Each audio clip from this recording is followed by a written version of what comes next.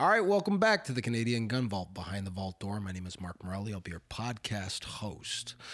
And for tonight's episode, we're going to be discussing a couple of quick subjects. I've got a few minutes here, so I figured I'd rip off a quick podcast and bring you guys up to speed as to what's been happening lately. Just took in a session watching Rachel Harder, God bless her, right, Conservative MP, tearing Billy Blair a new asshole. It was so much fun to watch. I tell you, that's one of the best rip sessions I've seen in a while. Poor Billy. You can tell he's used to being in charge, and that was definitely not where he was sitting. He had to be subjected to a hard line of questioning, and his responses were, a whole lot of nothing, if you ask me. Certainly, seeing some of the things, the subtext between comments, you can see that they're definitely looking at a couple of things. They keep on discussing about handguns being confined to the range. It keeps on coming up, folks.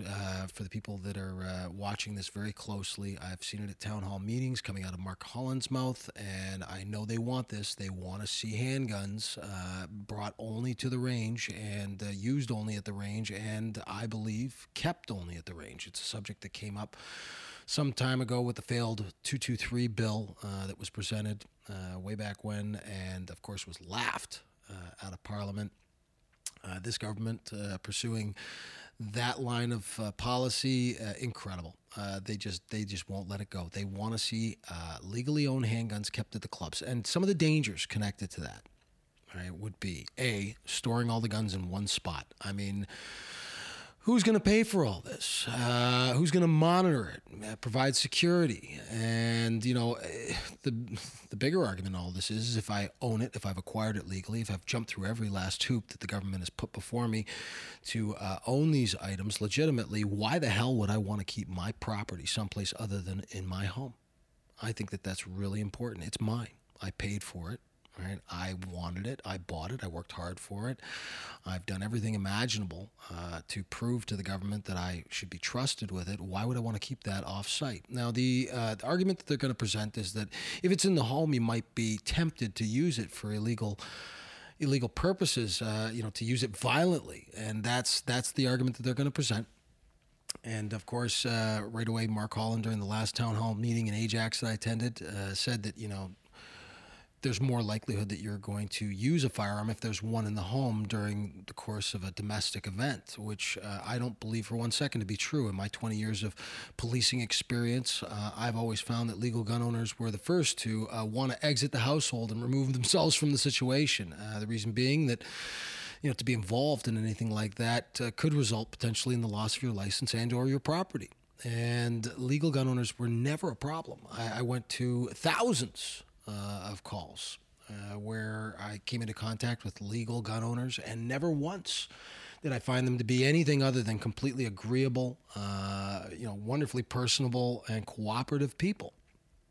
So this whole myth that they're pushing that you're likely to use it, it's statistically proven to be not the case. My experience as a police officer has proven that to not be true. I wonder if you asked Billy Blair that question, if he would answer it honestly. He would tell you that that's probably not true either. But watching him having to answer questions back to Rachel Harder, she made some great arguments. And he at one point acknowledged that you could see him getting a little bit uptight towards the end there. But she made a fantastic stand for gun owners and made it abundantly clear that we don't, as a community, and the Conservative Party doesn't believe for one second that they're not coming after legal gun owners, who clearly are not the problem. I would point out to her, though, that the number of 9%, she indicated that only 9% of handguns firearms are domestically sourced that are involved in, violent offenses. That's not true.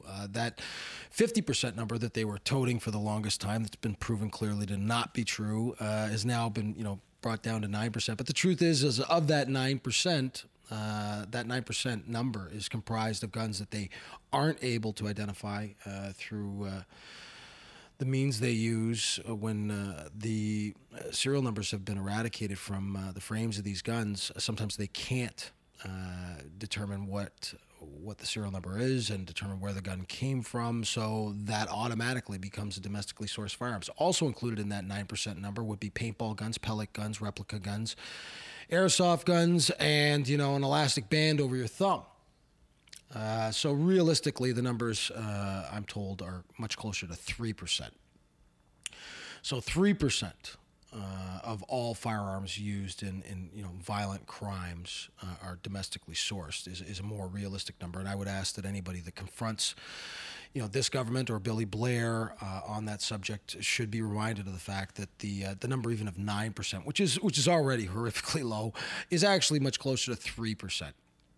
So that leaves us with 97% of the firearms that are used in violent crimes are illegal. And by legislating away firearms, trying to ban handguns and what they would characterize as assault rifles, which, of course, is anything with a detachable box magazine, is absolutely ridiculous. It's definitely barking up the wrong tree. It's targeting completely the wrong group of people. And I'm sure I'm preaching to the choir. For everybody listening to this, already that it's sad to watch as they target the finest people in the country. And beyond that, what else we got up here coming up soon? We got the Firearms Outlet Canada.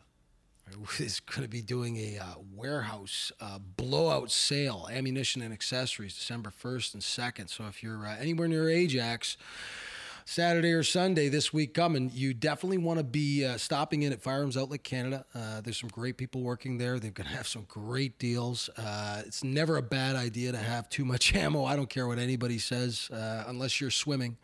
It's always a good idea to have extra ammo on hand. And, of course, there's absolutely no reason why you shouldn't have it. For those of us that make frequent stops at the range, having more ammo is always a good thing. It means you can share.